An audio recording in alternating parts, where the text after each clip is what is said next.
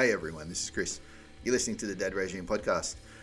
We are having a discussion about gun violence. I've got my friend Tim back from Atlanta. Not back from Atlanta, he's still there, but we're talking again.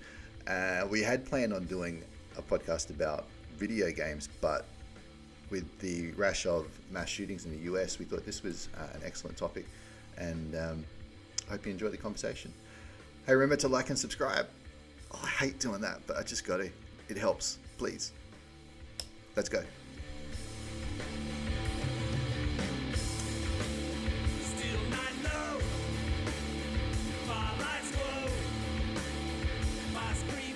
So Tim, you and I both play video games. In fact, we met. Yes. We met through a video game, so we've benefited from that. And I think if you're like me, you've had different stages of your life where you've probably played a lot of video games. Am I right?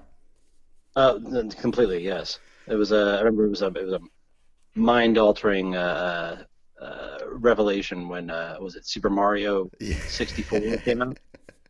Blew your mind. You actually walk in 3 dimensions. I've been a video game guy for since forever. So as long as I can remember, the old Atari all the way up. So same. I remember. Right. My dad did a lot of work for an electrical company, and we got an Atari really, really early, and Pong, even playing Pong was just the most mind blowing thing. But I've got a question. I've got a question for you. Now, I'm prepared to answer this question honestly, so I hope you are too. All right. As a video game player, I need to know this. How many people have you violently murdered? Oh God. Like people, no, I mean like other players real online, life, or like real people. How many people has your video game playing caused you to violently murder? let me see. 1, 2, none. None. Of course. I'm a little reluctant to answer now. Doing a tally, but I was like, oh, wait, no, none. Okay, yeah. So I'm just doing my own little data research, and interesting that's the case. It's funny how that works out, isn't it? Yeah. It's almost like you get something out of your system, through your mind and through a system. It actually, is almost more of a cleansing agent than it is actually inspiration to do any of those things. Yeah. It's like you don't, if you play Assassin's Creed, you don't go climbing up a building. It's like suddenly you don't start, No. If only there was some research to support that. Oh, wait, there is. There's I lots. know, right? If only there was. That's interesting, especially when the statistics, there are only video games in the United States, right? Yes. Video games only exist in the United States. Well, I don't know how contraband, you must have gotten some stuff over there, but a little bit, but also I hate to tell you that Australia doesn't exist either, according to it doesn't. to a section of the internet. So so anything I've been playing has been purely a figment of your imagination.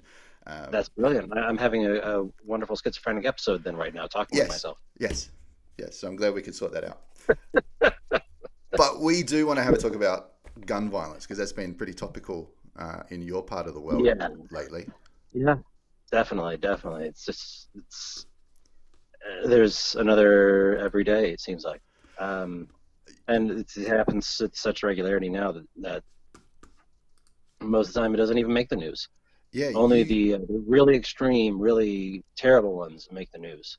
You sent me a spreadsheet, mass shootings in 2019, and I'm not sure what the definition of a mass shooting is. I assume it's multiple. Mass injuries. Shooting is multiple victims. I think it has to be like I don't know the specific. I should actually probably have looked that up. But it has to be, I think, the intent to, like, multiple gunshots fired, the intent to just haplessly and murder as many people as possible. Or hurt as many people as possible. I mean, so we hear about big ones. We hear about school shootings. We hear about ones that there are multiple people killed. But I'm looking at the spreadsheet you've sent me. There's been 9 mass shootings in September. Like, it's only It's the 6th of September now, or is it the 5th still over there? It's in 5 days. There's been 9 mass shootings. Yep. That blew me away. Like I wasn't expecting that to be so prevalent. And then as you scroll through like August, like I'm going through. It doesn't even make the news most of the time, unless there is a tragic and terrible loss of life and terrible and tragic injury. Then it doesn't make the news. Mm. It's happening with such regularity now, that it's become just another facet of life over here for some reason, and people are just becoming numb to it because it happens so regularly. So I'm looking at, and that's why the politicians are able to just brush it off with a hope and a prayer or a thought and a prayer or whatever it is. So I'm looking at bide their time until they don't have to actually talk about it anymore. No, but since August 4, which was the Ohio Dayton shooting, right? There's been like 35 mass shootings. Let's say in a month. Yep. It's one a day. Yeah. Yeah, it's staggering. And again, like, amazingly and luckily, many of them were either failures or relative failures due to the less substantial, I'm not going to say insignificant, but less substantial damage and loss of life that they were able to, these jackasses. So many of these are gun-related injuries that haven't resulted in death, but even still, I mean, there was one on September 1st, 7 people injured in the incident. I think there were like 3 on September 4th or something, just in the last in the last couple of days. Yeah. Yeah. So yeah. But like in Australia, like I had this argument with my parents a couple of months ago, and one of them was complaining about the knife violence in Australia, and I sort of cheekily bit back and was like, well, how many people do you know have been stabbed? And of course, well, we don't know. And it's like, well, it's very circumstantial, isn't it? Like, where are you where these people are getting stabbed? It just doesn't happen. But any kind of violent crime in Australia gets reported on, in a very catastrophic way. In Australia, we don't see a lot of gun violence at all. Living where you are, how aware are you of gun violence outside of media reporting? Honestly, if I don't purposefully seek it out, the only gun violence that I hear about are these terrible international events that you've probably heard about. Yeah. Like, you actually have to go in and do research by yourself and go to these sites that are pooling this data in order to actually know what the hell's going on. Yeah. Because that's like, it's indicative of our media system over here, which is, it's already problematic. That's a whole other topic for a whole other day. But because our media is based on eyes on the screen, the number of eyes that are on the screen, because their whole purpose is to it's all about ratings, right? So it's all about ratings. Guaranteed ratings means they can charge a certain amount for their commercial airtime, and they can make more money, more eyes that are on them. More clicks, more viewers. Yeah. Exactly. More clicks, more viewers. It's like the clickbait videos on YouTube, that kind of stuff.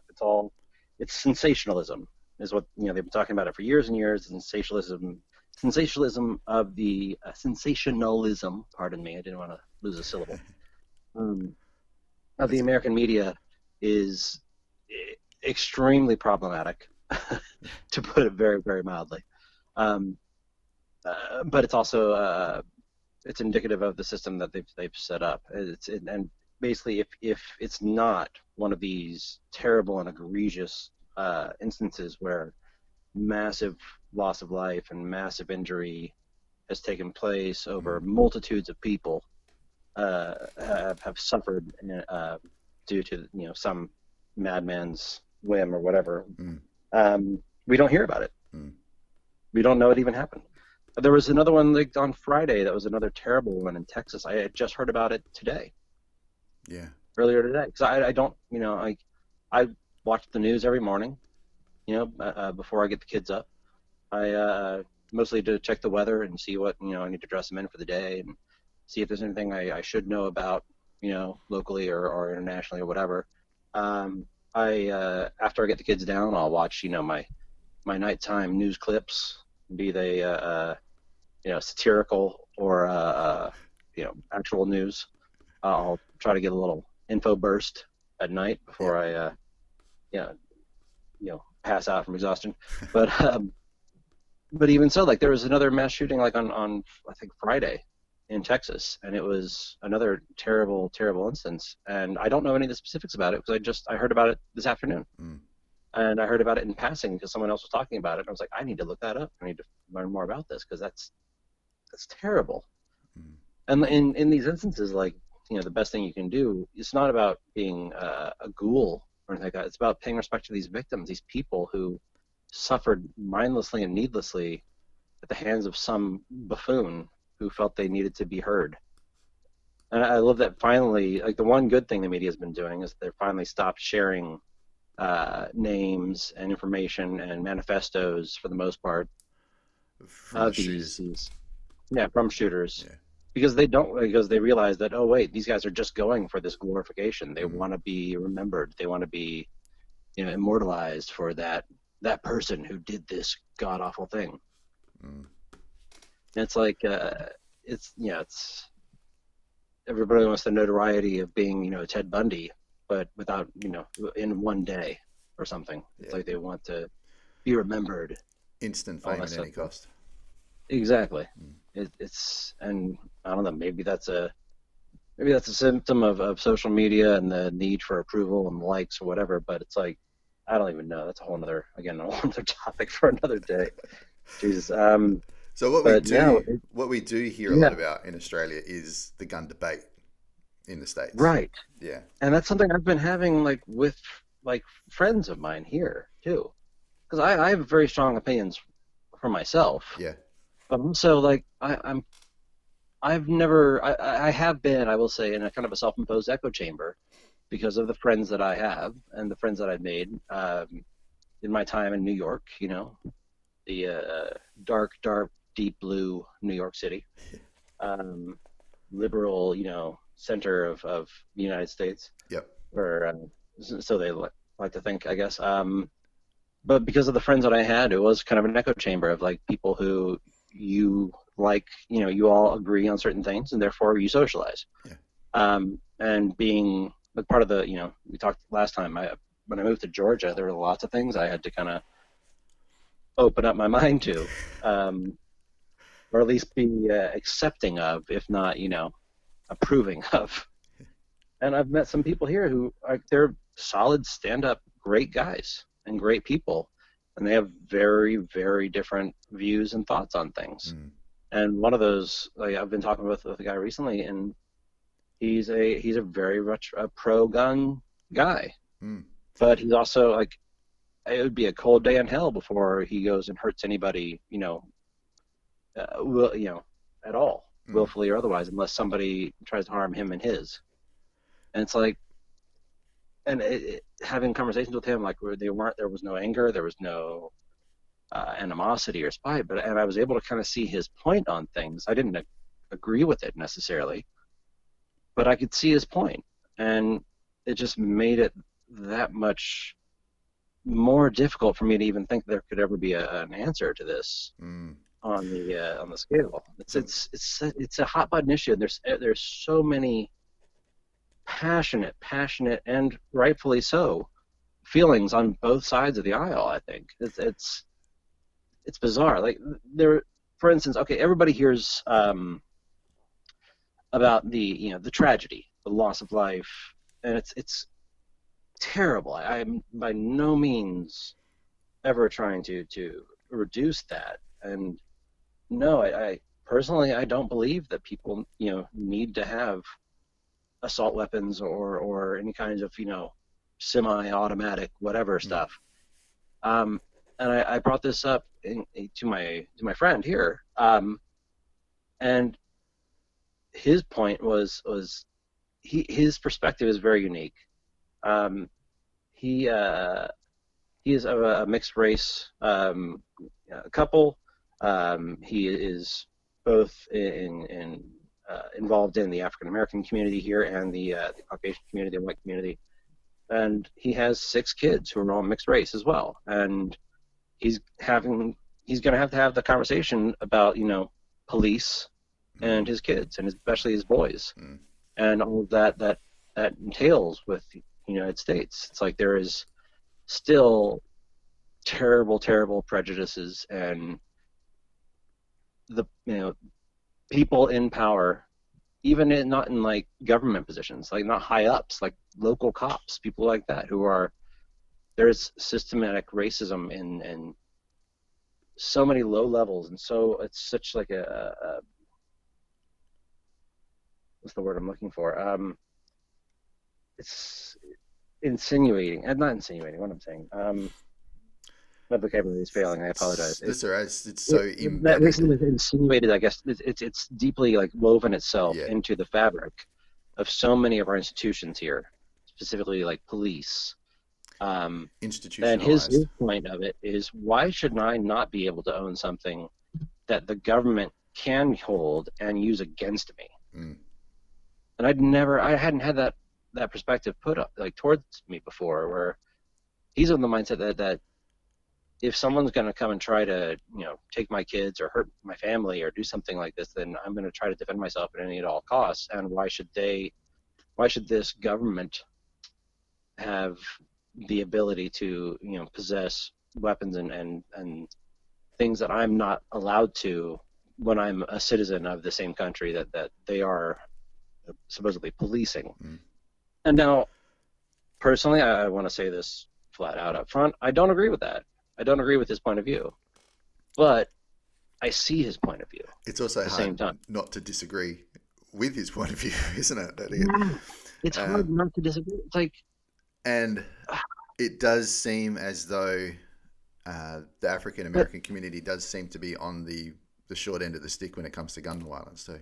It does, but he also mentioned that from his perspective as well, is that because I asked him, like, why is this so much more of an issue here than anywhere else? Why that I know in Australia you guys had one terrible tragic incident, and then the government kind of rallied together and outlawed specific weapons, right? Essentially. I mean, we had I can't remember what we for a specific purpose, then you don't need to have it. Yeah, right? And people actually volunteered to hand in their guns. Like that was, like there was hundreds of thousands of weapons handed back in voluntarily, and it is extremely difficult to get a gun here in Australia. I mean, to make light of the situation, we've got ducks in our swimming pool, and I've never wanted to own a gun. Like, I have no need to own a gun, don't want to own a gun, but I tell you what, these ducks and the mess they're making in my pool made me think that perhaps I've found the one reason to own a gun. And get a Red Rifle BB. That's right. But even to get a BB gun, is not an easy thing to do. Seriously. Yeah. It's remarkable. There are a dozen of them on the stack on the rack at the Walmart, like half a mile from my house. It's like, and I'm not talking like BB rifles. I'm talking guns. It's crazy. Yeah. It's okay. Having come from a place, again, lived in New York for 11 years, as I mentioned the last time we chatted, but like in New York City, the laws forever and for a long time, I'm not sure if they're still this way now. I think they may have some kind of concealed permitting carry stuff. I don't know. But nobody had guns but the cops. Yeah. And if you had a gun and you weren't a cop, it was an illegal gun. You only you could own a gun, but it had to be kept in like a safe at a gun range, or had to be like, you had to have all these extra certifications that you had to go back every month and recertify and reprove, your accuracy and your ability and your right to do so and stuff. There were all these crazy restrictive gun laws in New York City. And yet, even so, there were still tons of gun crimes happening in New York every day. And people like to point to Chicago in that same line where there's so much gun violence there. And the gun rules and laws in Chicago are extremely strict. However, both Chicago and New York, they both border multiple other states who do not have as strict gun laws and gun rules, and therefore there's a much greater flow into the city than they would like, but they always try to control it. But I lived for 11 years in a city that you didn't have a gun unless you were a cop, and I've had a gun pulled on me when I was walking down the street, half buzzed one night, and we took off bolting, running, dodging, bobbing, weaving, the whole nines, ducking into a subway, and we heard shots fired behind us. But I don't know if he was firing at us or just up in the air or what. But it's terrifying.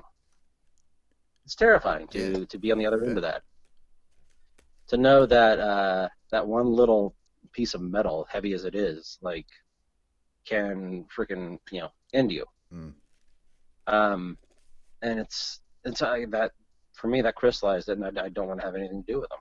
I have a 1.5-foot tall muddling stick that I keep in my house. I'm not going to tell anybody where, just in case, but I keep it handy in case of any kind of intruder. Something it weighs about 5 pounds, and I can swing it like a baseball bat and do some pretty severe damage if I need to. But that's about as far as I'm willing to go. Like, and maybe that's dangerous for me, with having a family that I'm responsible for, what have you, and there's all that. But that's a step too far for me. Like, I can't do it. I can't own one. You know what I mean? But I just can't do it. I can't, like, even moving from a place like New York where there weren't a thing that you had to worry about if you lived in a certain I don't know, maybe it's a cultural or a I don't know.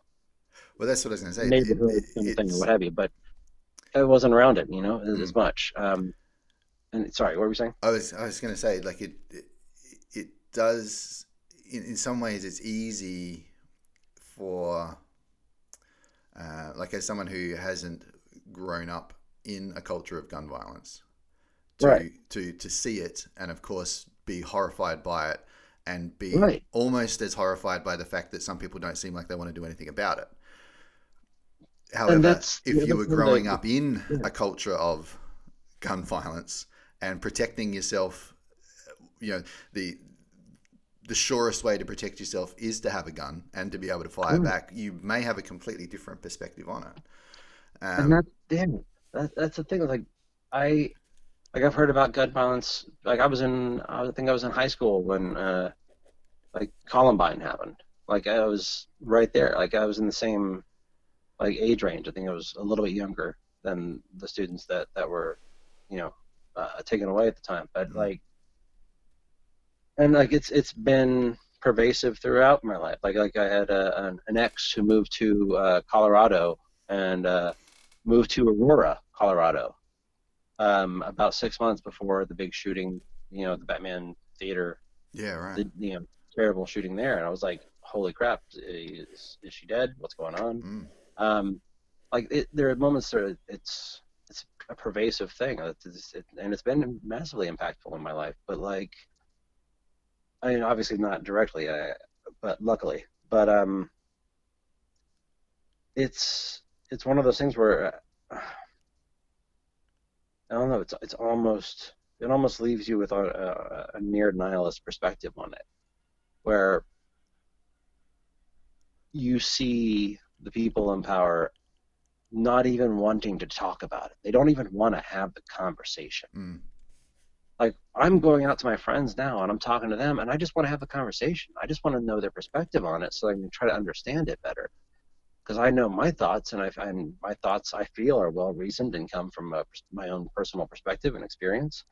And I'm not saying, and I'm sure theirs do too. I'm not saying theirs are worth or valued any less than mine are. And because, again, their experiences and have colored their perspective. And one of the interesting things that I think I mentioned this to you briefly in like a text or something, but one of the defenses also that my same friend mentioned was that Americans are kind of like, the main difference he said between the international community, and maybe you can speak more to this because I just don't know enough about this perspective. In his opinion, he thinks that in many other developed nations, or whatever you want to call it, there's a much greater sense of trust in their government institutions. And in the U.S., there is a massive distrust of especially our federal institutions, not just the idiot in chief we have now. Pardon my own personal opinion on that, but not only that, but like the fact that every single like presidential cycle, it feels like we're swinging the pendulum further and further and further away. And I feel like this has been happening since like the 80s. It's like since Reaganomics and trickle down, and the fat cats are getting fatter, and the middle class is shrinking, and all of this stuff. But on top of that, like politically speaking, it's like the political pendulum. In my lifetime, I've just seen it swing further and further and further to either extreme. Like you cannot get more polar opposite from Barack Obama than Donald Trump. Yeah. But then again, Barack Obama was reactionary to George W. Yeah. The redneck idiot cokehead with a cause. He's a fucking war criminal, pardon my French. But looks like a genius and a saint compared to who you've got right now. But he paints a pretty picture that looks like a 13-year-old drew it in his art class. Yeah. And, everybody goes, oh, ain't that cute? And now he's just like, oh, I'm a grandpa. And everyone's like, oh, okay, it's fine. It's like they just blow off the fact that, thousands of people died because of dumbass choices that he made. But even then, he was a reaction to Clinton. Yeah. And Clinton was a reaction to George Bush Sr. Everything's been a reaction to the last thing. And it's just the pendulum has been swinging and then deeper and deeper and wider and wider and wider. I'm honestly terrified of where it's going to go next. Maybe it'll be freaking, super liberal, I don't know, socialist. None of these are necessarily bad words in my mind personally, but that'll just cause even more extreme of a divide. Well, that's the thing. It seems to be causing swing them further back the other way the next divide. Time. It's like there's always going to be somebody unhappy. There's always this. Sorry, I'm getting off track. But the main point was that he was going back to his like distrust of government, distrust of all of that. That's been intrinsic in our society as like a culture. And I was even when I had this conversation, I think again I mentioned this to you in a text about how like our textbooks. Like the things that I remember from American history class are the Boston Tea Party, the Revolutionary War, these moments where we stood up against tyranny and taxation without representation, and all these ideals that like I didn't really know what they meant at the time, but they totally can be laying the groundwork of this distrust that we have for this federal system. And I don't know how that matches up against other international cultures. Yeah, well, I mean, it's interesting. They have in their establishment. I mean, because it does seem as if gun homicide is a U.S. problem. We're looking at some of the statistics you sent me. I mean, we're looking at 4.1 deaths per 100,000 in the U.S. Compared to Canada is 0.3. And then it goes down, from there. So, like it's staggeringly different. 2% of Americans have either been a victim of or been witness to directly gun violence. But that trust it's over half the population. It's like over 200 million people or something like that. It's like insane. Insane. It means over 100 million people have been subjected to or witness of gun violence in the United States.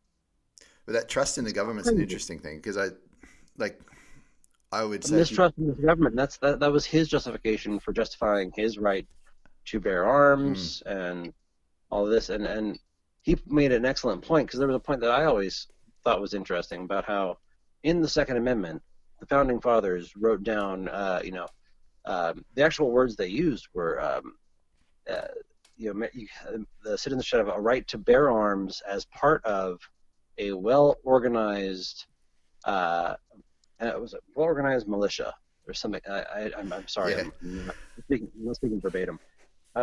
Well-organized militia. Those are the words that always stuck in my mind. And he made an excellent point of who says what that means. Organized by whom?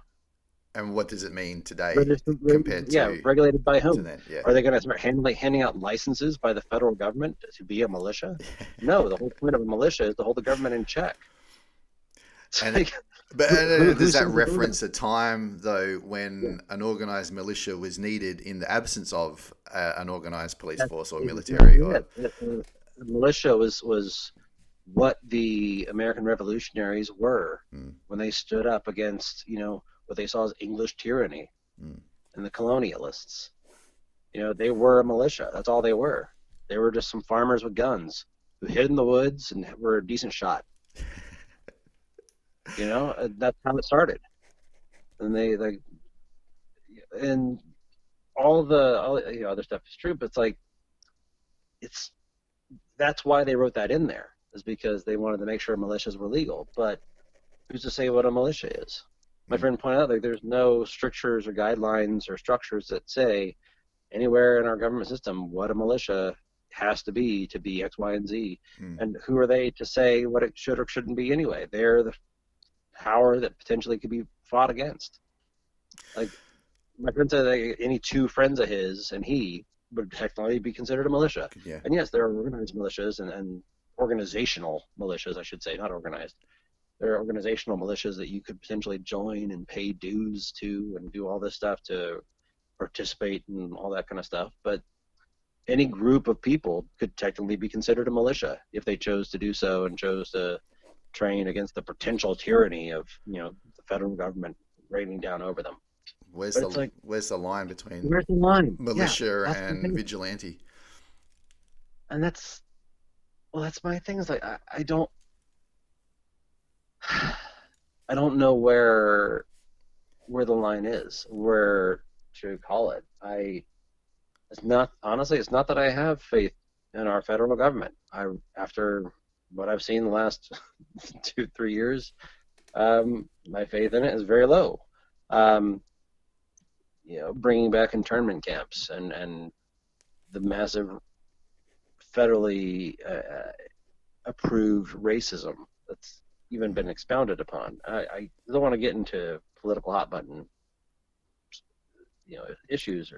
But do you think is it the trust thing? I was thinking of how Australians would perceive their government in terms of trust, and I would say if you polled Australians, you'd probably find a large majority who might describe the government as incompetent, but I don't know whether they'd describe them as maybe nefarious, like out to get people, or to you might be in disagreement with the current party who's in power. Right. But I don't know that there's a huge inherent distrust of them because they think they're going to get screwed by the government. Does that make sense? Right. Oh, it totally does. Yeah. It totally makes sense. And that's the interesting thing. It's like, that's why I can't really, as honestly, from my own self, from my own perspective, I used to have those kind of knee-jerk reactions that everyone's out to get me, and everyone oh, that must be a conspiracy, oh, there must be this, that, and the other. And then I got off my damn high horse, and I realized that nobody really gives a shit about me unless there are people in my immediate circle and vicinity of friends and family and people that I've chosen to include in my life. And that's like, maybe that was part of, I think, living in New York City as well, of like when you're surrounded by that much humanity, it's very difficult to be self-important unless you have a silver spoon stuck up your ass, like our commander-in-chief or whatever, or many, many other people who live in New York City, for instance. But it's hard to see yourself as special when you're riding a train every single day with thousands and thousands and thousands of other people, when you're walking out of an apartment building where at least 500 to 600 people live.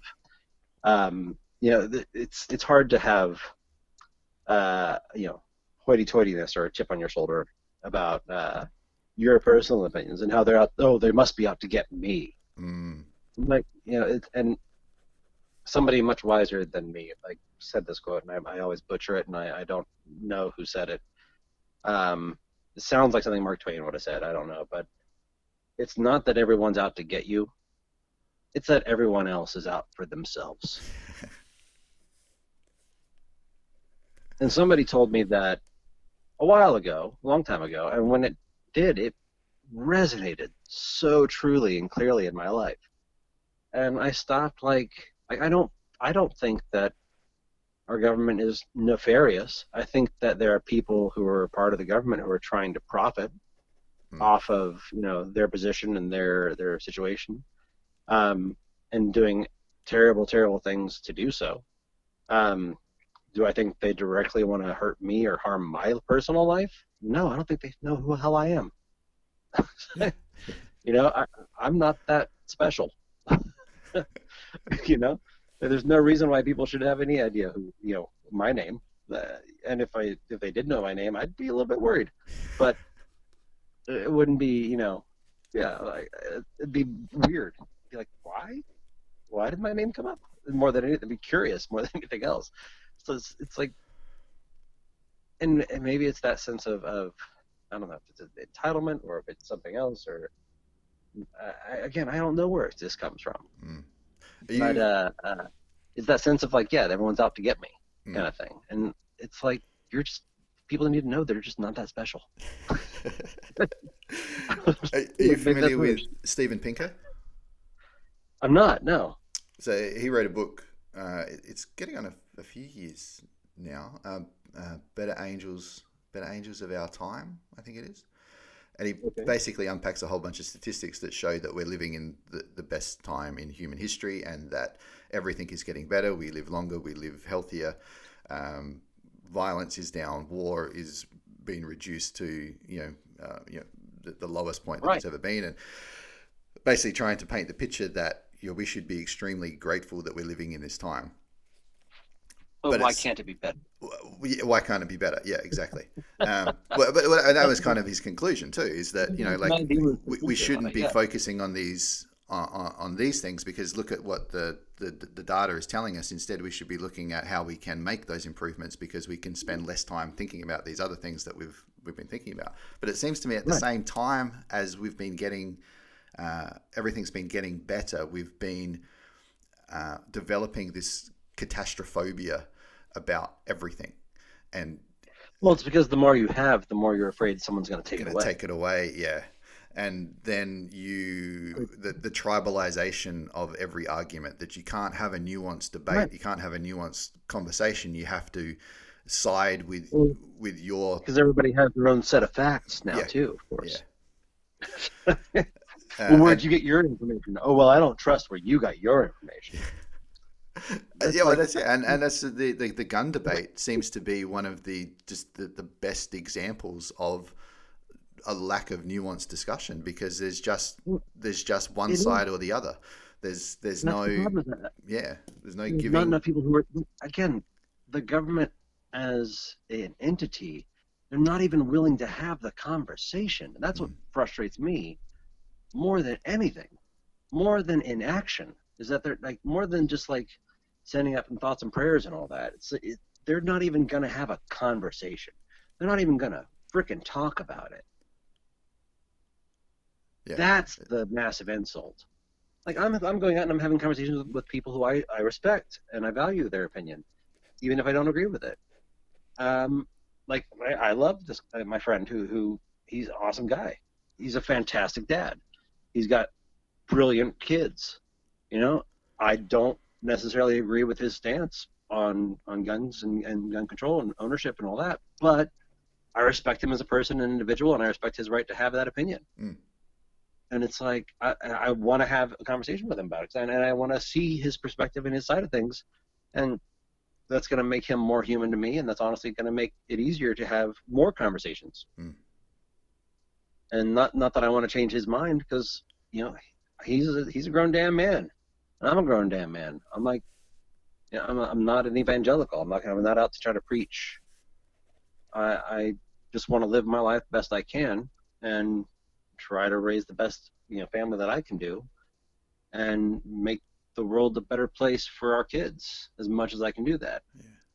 And sometimes that's just by being able to have a decent and civilized conversation, which is, that's, I think, my frustration is that it's becoming, everyone gets so wound up and so tight about these issues that they become uncivil, to the point where they can't even respect other people as people. All they can do is just espouse their affirmed beliefs. And it's, I don't know what, I don't have an answer. I don't know what to say. Honestly, I'm at a loss. The more research I did, and I was excited about talking with you about this. You mentioned this, a couple of weeks ago, and I've been doing some research and looking into things more than even I would normally. And the more I look into it, the more conversations I have, the more that I see there's no real easy answer. Because, in my friend's perspective, he has a constitutional right that was written in right from the start, and he doesn't have any trust or faith in his government, and he doesn't believe the government should have the ability to take away his, rights and his freedoms, or assault him with weapons that he's not allowed to own. And I get that. I understand his perspective. I don't necessarily agree with it, but I can't look at him outright and say, hey, you're wrong. I can't say that because I don't know if I 100% believe that. It's everything he says is a valid point to him and his perspective and the way he sees things. But at the same time, like this last mass shooter on last week, the big guy, the reason why he came up into my perspective today is because it happened to be on a passing news story saying how he had failed a background check and had bought his gun privately.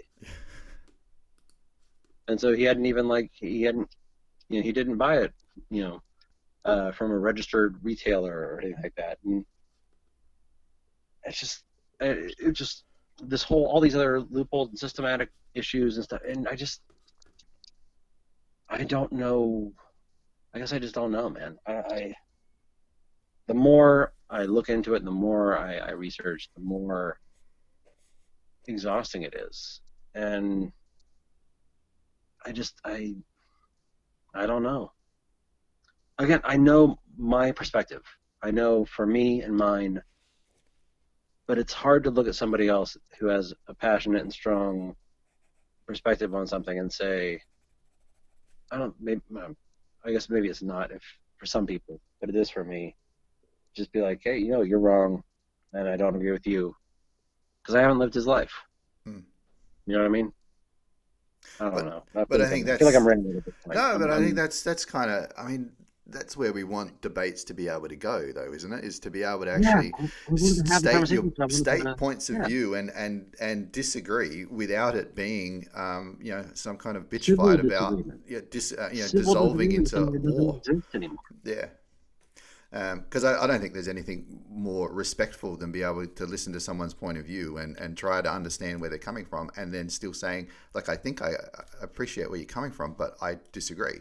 Like, that's, I don't know how more respectful you can be in an argument, in a debate than that. I agree with so many of his hot takes. I agree with his view of the police system. I agree with his perspective of the federal government in many, many, many ways.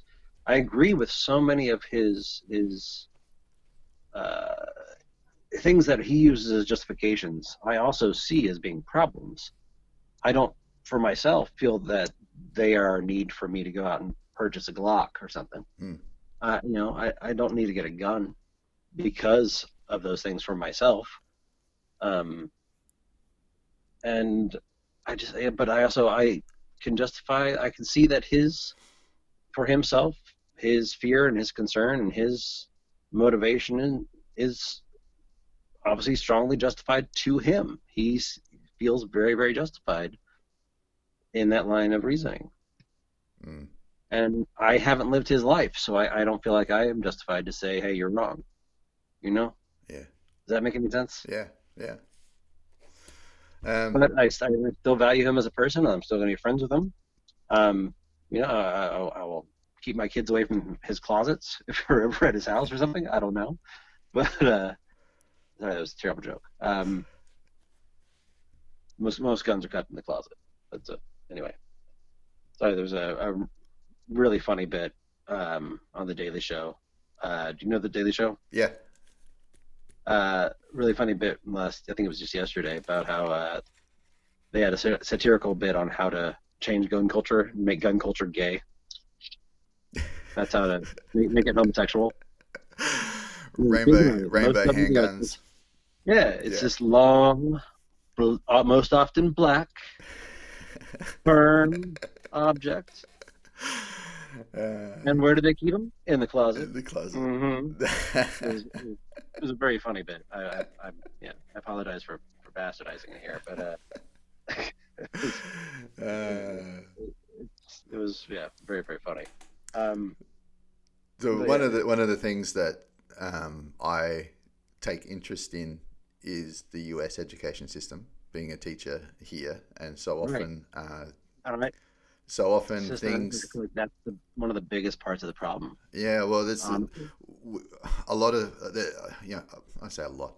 There's a section of the Australian community who looks to the US as a leader in a lot of things, and for a long time the US has been and still is. I don't think education is one of them. Maybe once upon a time. Yeah, but.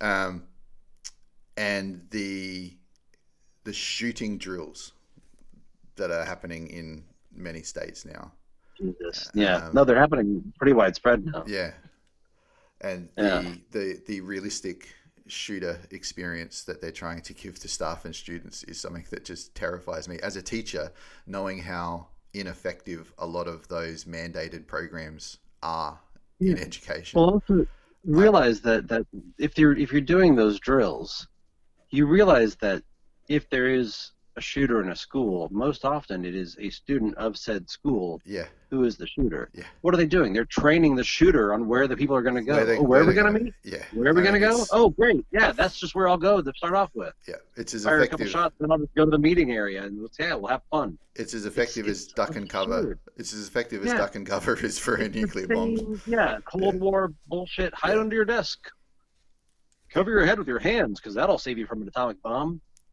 Like, really? And all they're going to do is end up spending a whole lot of money on counselling because of increased anxiety that they're developing in their school community on the threat of a school shooting. Yeah, totally. But that's the problem, is that, and you probably appreciate this even more than I do, but in America, the educational system has not been a priority for many, many, many, many years. Yeah. It's almost like, and this is something that I started having this thought when I was a part of it, when I was in high school, and I was like, it doesn't feel like the school system is a priority at all to the government institutions, and I feel like that's kind of by design. Yeah. They kind of want to keep us dumb so they can keep us pliable.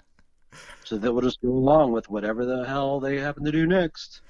Oh, yeah? Oh, that's a good idea. Oh, yeah, that's a good idea? Okay, cool. He says it's a good idea.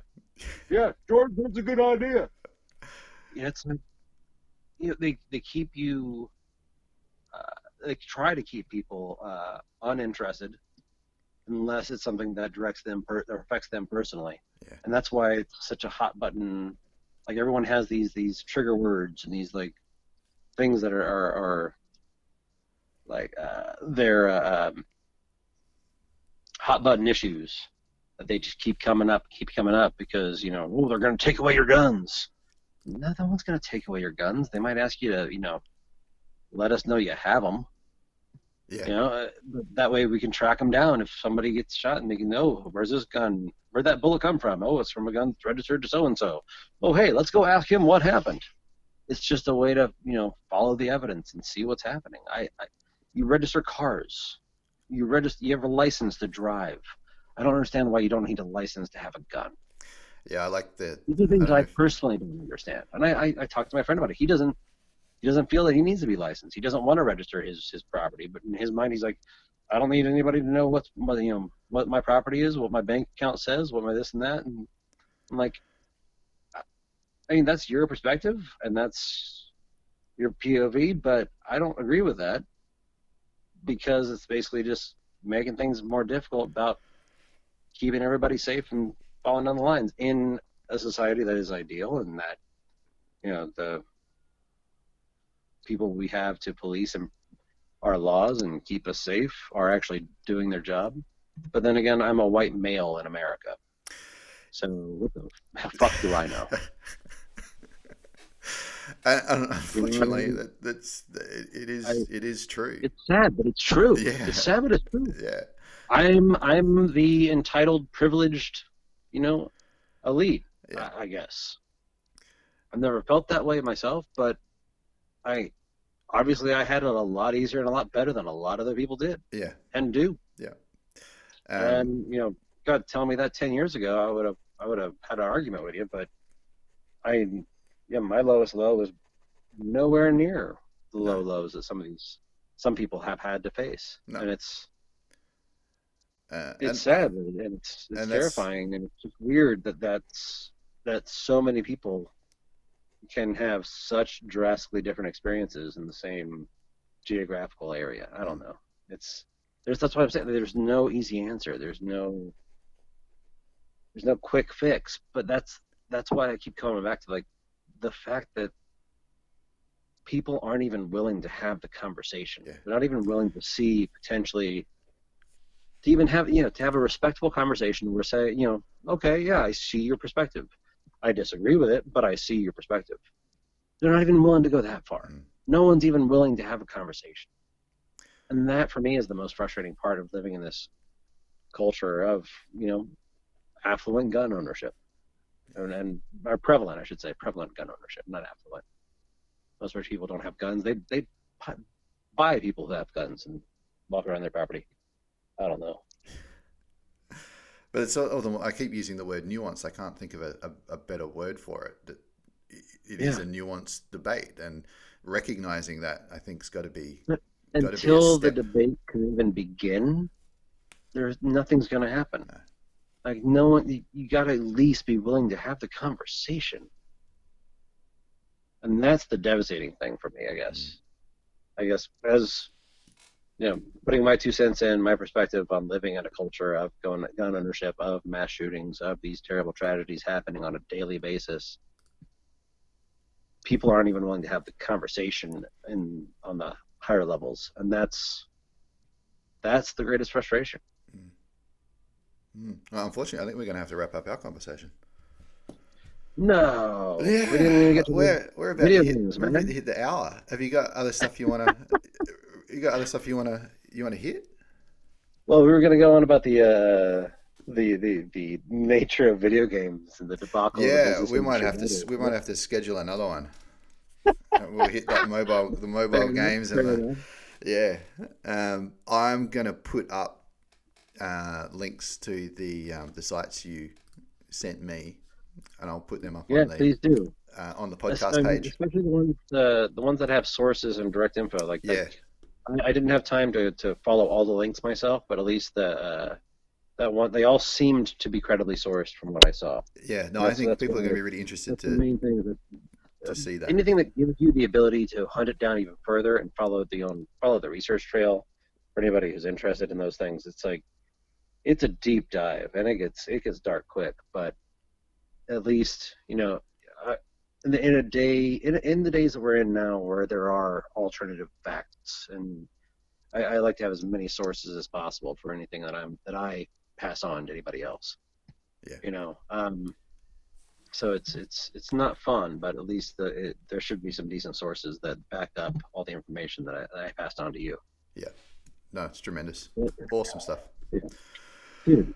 All right, my friend, it's lovely to talk to you again.